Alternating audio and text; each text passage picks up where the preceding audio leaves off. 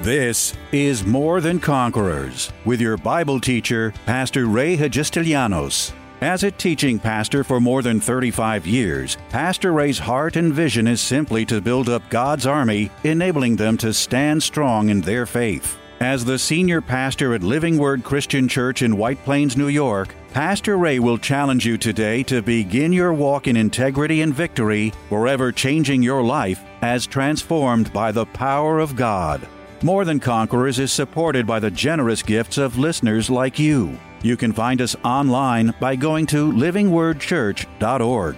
Did you know that God has guaranteed you can have health and prosperity, a blessed life, answered prayer, and victory in all things you ask for, just as God has always planned for it to be? Did you know that within you, God has placed the power to make all of His promises a reality? Who, like spiritual powerhouses, will simply reach out and claim those promises? Did you know that once you put action to your faith, obediently believing what God has promised, God pledges that there will always be a blessing attached to that obedience? In this life-changing 6-lesson message entitled, You Too Can Be a Spiritual Powerhouse, Pastor speaks to the Christian who knows he is saved, believes and confesses God's Word, but simply doesn't activate that Word's promises by doing what they tell him to do. Once set free from a life that lies dormant because of spiritual laziness, this Christian too can be a spiritual powerhouse. Okay, I want you to open with me to the book of James. I love the book of James. The book of James is a fabulous book, and it talks so much about faith, and it's so practical. As a matter of fact, just a little tidbit of information here as I reflect on the book of James. When I was just a younger, I'm not going to say young, but when I was a younger, much younger pastor, I was just starting out in ministry, and I was given the detail. Actually, this was before I became a pastor. I was just a lay worker, leader, whatever, in the little Assemblies of God church that I was in Pleasantville. And I was asked to teach the adult Bible study. I was about maybe 30 years old at the time, or 31. And I was just so charged up about it and so excited about it that the very first thing that I taught was the book of James. And I can remember when we started that little Bible study, there were about 18 people that were showing up. And you remember this story. 18 people were showing up. And I got up that day, and of course it was a tiny little church, right? We were just maybe 50 people, 60 people. And there was about 18 that would show up to the Bible study, because we would have a Bible study before the regular Sunday service. And I made a bold declaration. And I said at that first service with 18 people, I said, and it was September, I said, by the time it was the new, kind of the new school year, that's how the Bible study went. I said, in January, on the very first Sunday of January, I'm confessing and I'm believing, and I'm going to ask all of you 18 people, to believe that we'll have, I think it was 60 people in this adult Bible study. So I wasn't really paying any attention to it, and I'm just teaching along and teaching through the book of James, and we're going verse by verse, and I'm breaking it open and having a good time. And September, October, November, December comes, and we know that there's more people. I wasn't really ever paying too much attention to how many people were there. I just knew that it was starting to get a little bit more crowded. And on the first Sunday in January, because my brother-in-law kind of took me up on my words, right? He's like, all right, let's see if this is really going to work. And he's counting. I didn't know this, but every week he's counting to see how many people showed up in that service. And on the very first Sunday of January, I don't remember the year, maybe 1985 or something, 86. On the very first Sunday, I get up to start my lesson, and Chris says, raises his hand, wait a minute. I said, wow, what's up? What's the matter? He said, there are 60 people here. I was like, whoa. Well, actually, I think we also got the group to confess it every week as well.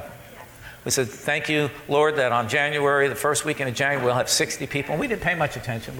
And then on that first Sunday in January, 60 people. And from that point on, it just started to grow and grow and grow. I think we doubled that number within the next year or so, and the church started to grow and explode.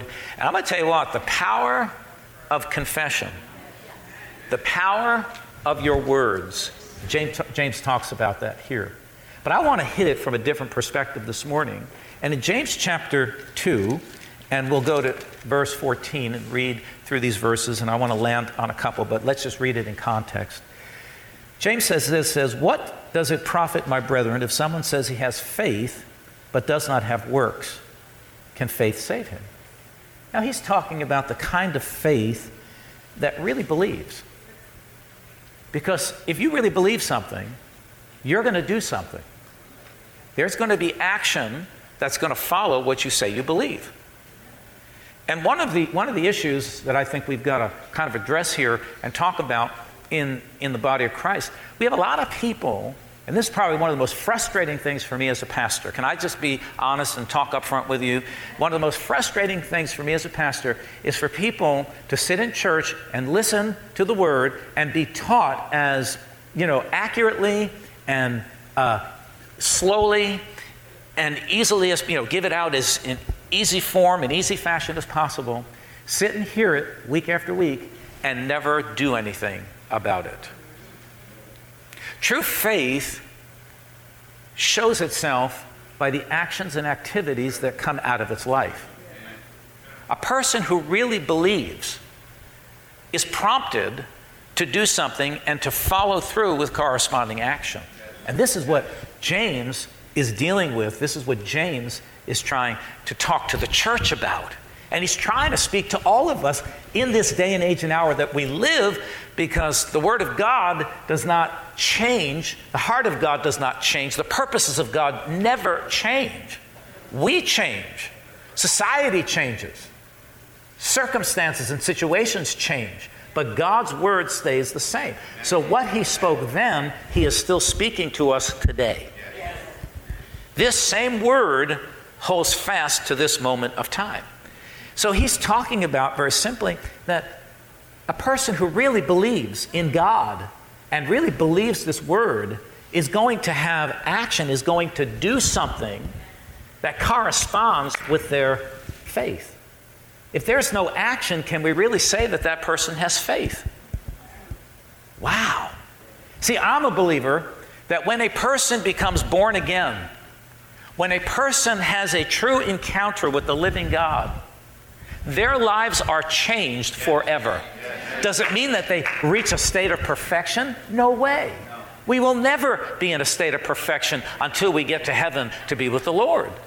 But there should be a notable change in a person's life in the actions and activities that come through their life. This is what really shows forth faith, or believing faith, or true faith that a person says they have. So you can't just say, I have faith, and you don't have the actions that follow. And you see, I believe that this is a big issue in the body of Christ, because we have a lot of people who proclaim to have faith, but they don't have the actions that back it up.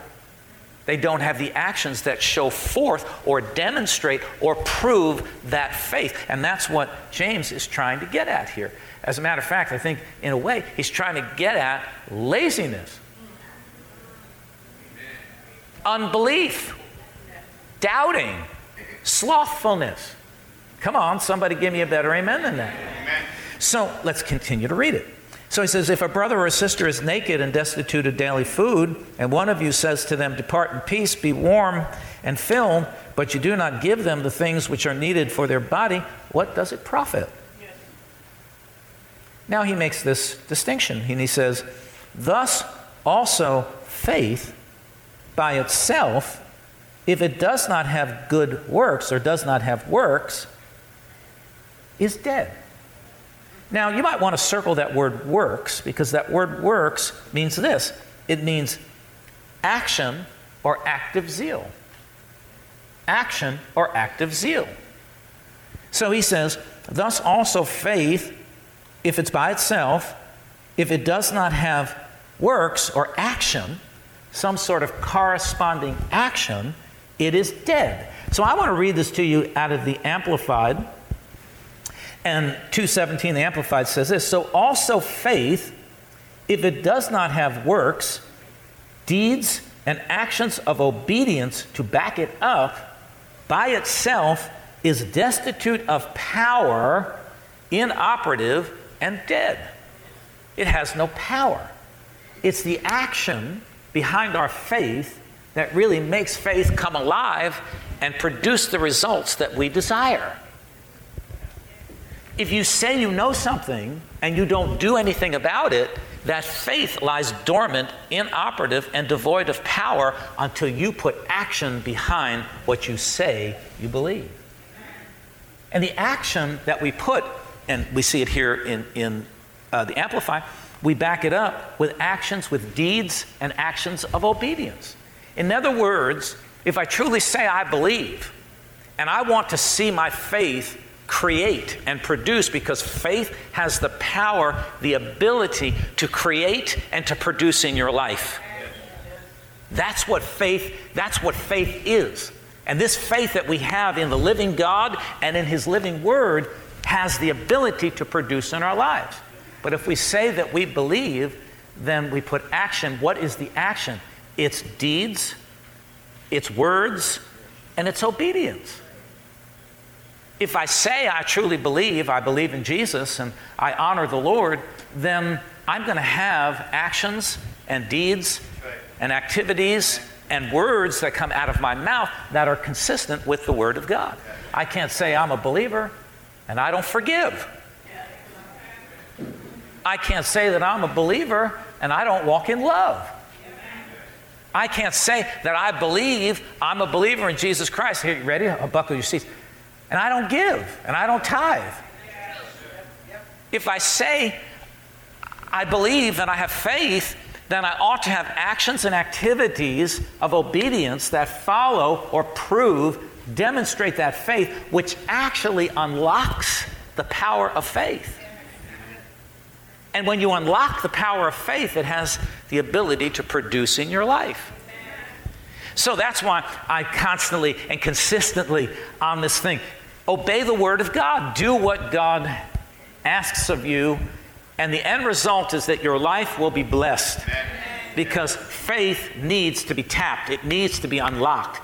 If you don't back it up with actions and activities of obedience, if you don't obey God's Word and do something to back it up, it lies dormant in your life and it can't produce.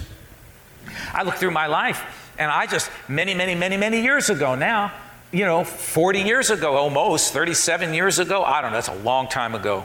Back in 1980, I guess it's 40 years, back in 80, when I first heard this message preached. Well, I rededicated myself to the Lord. You know my story. I got saved when I was about 14, almost 15 years old. My father had just passed away, and my life was a mess, and I was just a struggling teenager and didn't know, I didn't know much about anything at that point, about my life. But I was mixed up, and I went and got saved, and I won't go through that whole story, but I got saved, and I walked with the Lord for a couple of years real strong, but I didn't have the knowledge because I didn't have a Bible-teaching, Bible-believing church. One of the reasons, surprise, surprise, that I was led to open this church and felt passionate about opening up a church where we could just teach the simple and powerful Word of God, the Word that I had received so many years ago that changed my life. So I fell away, and as I got into my later teens and towards the ends of high school, I went headfirst into the world. But it was about a 6-7 year period of me walking in the world until I fell flat on my face again. And all the while, the Holy Spirit was on me. And you know how I can tell He was on me? Because everywhere I was going that I shouldn't be, I felt convicted. I knew it wasn't right. That's why I say, you bring up kids in the church and they have temporary insanity. You just have to trust that wherever they are and whatever they're doing, that they are feeling the conviction of the Holy Spirit if they're not supposed to be doing it. I felt the conviction of the Holy Spirit. So after my years of rebellion, I was in my later 20s at this point, or like 25 or 26 or something like this.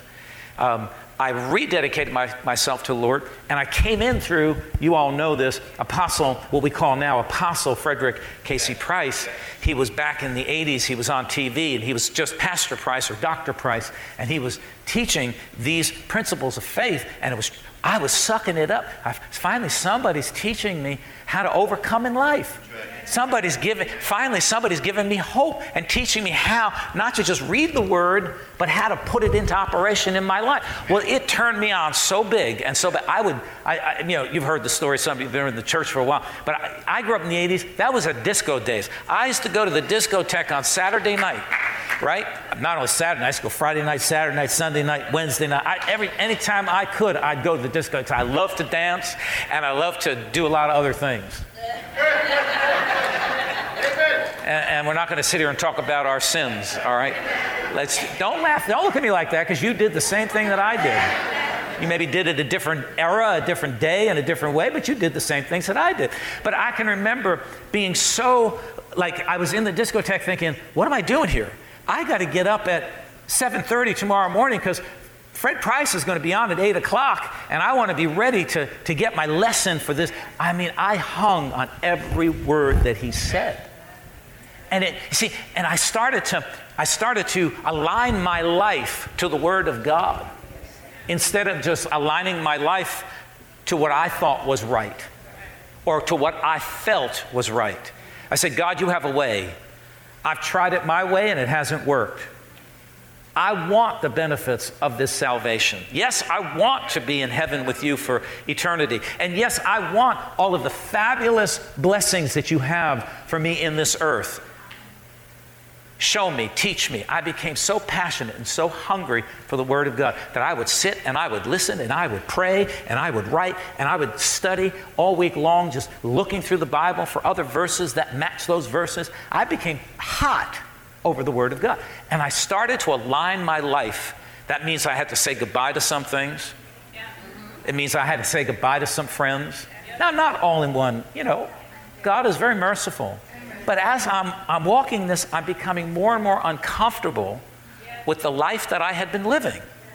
See, true faith was emerging and had taken hold in my life. True faith affects a change in a human's life. The things of the world were becoming very, very dissatisfying to me. I can remember standing in those discotheques thinking, because I was, I had rededicated myself to the Lord, and I was, but I can remember standing there thinking, what am I doing in this place? These are familiar places that I had been for years. These were a lot of the people I knew. They were my friends. We had hung out and done all kinds of things together. And the only way I can explain it to you is that I felt like a stranger in a very familiar place. Even though the sounds and the sights and the people were all familiar to me, I felt like a foreigner, like a stranger. Like, what are you doing here? You don't belong here. You see, something had changed in my life.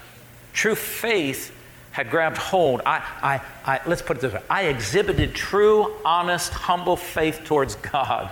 Lord, I want you in my life. I've made a mess of my life. I need a Savior. I need you in my life and in my heart.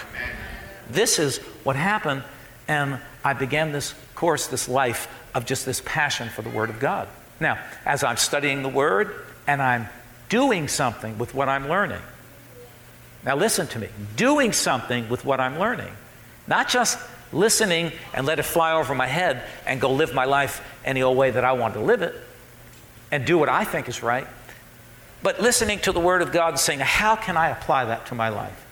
Every time I heard one of his messages or some of the other great teachers and preachers that I started to learn of, that I listened to, I'd say, how does that impact my life? What adjustments do I have to make? Where do I have to change something in my life to align my life more with this Word, with the Word of God and with God Himself?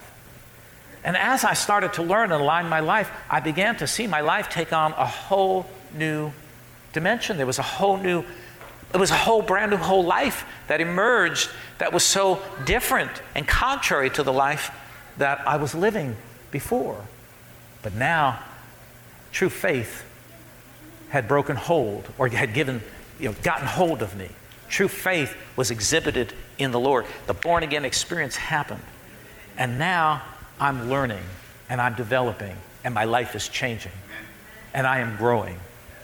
And my passion for God just got hotter. And I found out that faith has the power to change not only your life, but all of the situations and the circumstances of your life. I found out that faith can give you a life of peace and joy and purpose. That faith can put you, from poverty into prosperity, from sickness into health, from depressed into happy, peaceful days of your life. I found out that operating in faith has the power and the potential to change a human being thoroughly, 100%, from the inside out.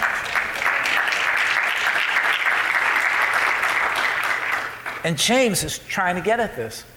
What good is it to just make a declaration, but there's no action or activity or zeal that follows? If you make the declaration and it truly comes from your heart, then there ought to be corresponding action that goes with that declaration. I can't proclaim myself to be a Christian and then live like a sinner. I can't proclaim my faith in Jesus Christ and live, like the world lives in the muck and the mire and the dirt of this world. I can't do it. If I truly am a Christian and I truly believe in Jesus and I'm truly following the Lord and say that I'm a Christian, then there ought to be conviction in my life when I'm not doing what's right. There ought to be conviction in my life. So he says, faith, verse 17 again, he said, thus also faith by itself, if it does not have works, actions, or active zeal, it is dead. And I like the Amplified. Let me read the Amplified again. So it says, so also faith, if it does not have works, deeds and actions of obedience to back it up, by itself is destitute of power, inoperative, and dead. So I found out that faith can change my life. But I found that actions have to go along with my faith. I have to have corresponding actions with my faith. So if I say I believe the Word of God, then I need to do what the Word of God tells me to do. If it tells me to forgive, again, I've got to forgive. If it tells me to love, I've got to love. If it tells me to be generous, I've got to be generous. If it tells me to tithe, I've got to tithe. If it tells me to, be merciful, I've got to be merciful. Because true faith backs it up or proves itself through its actions and activities in life. If you don't have the corresponding action, then your faith really lies inoperative. It's dead. It doesn't produce anything. So he says, thus also faith by itself, if it does not have works, is dead. It's devoid of power. It's inoperative. It needs to have actions or active zeal that corresponds with that faith. And it says, I love verse 18. It says, but some will say, you have faith and I have works. Show me your faith without your works, and I will show you my faith by my works. So you can make all kinds of boasts, but true Christian faith, the faith that really believes and has really laid everything down, says, you just watch my life because I'm going to prove my life by my faith. I'm not just going to be a sayer of these things. I'm going to be a doer of the Word. I'm not just going to talk the Word, know the Word, say I believe the Word. No, I'm going to actually do something with what I've heard.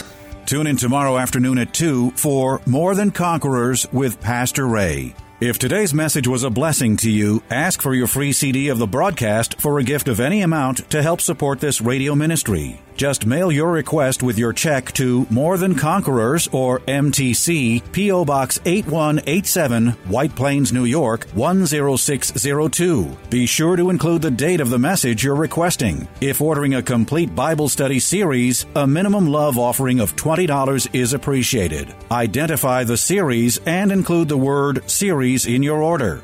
If you missed any of the hundreds of inspiring, life-changing Bible study messages of encouragement taught by Pastor Ray on this More Than Conquerors radio station, such as those on salvation, healing, miracles, faith, forgiveness, and many more, podcast downloads of all these programs are yours free of charge by simply going to PastorRayNY.com or WMCA.com and clicking on Podcasts. That's podcasts at either PastorRayNY.com or WMCA.com. Thank you for listening to and supporting this ministry of God-centered lessons of integrity and victory from the Word of God, and being ever mindful that, as life's challenges come, God's Word is truth and will always impact our lives in a positive way in making us more than conquerors.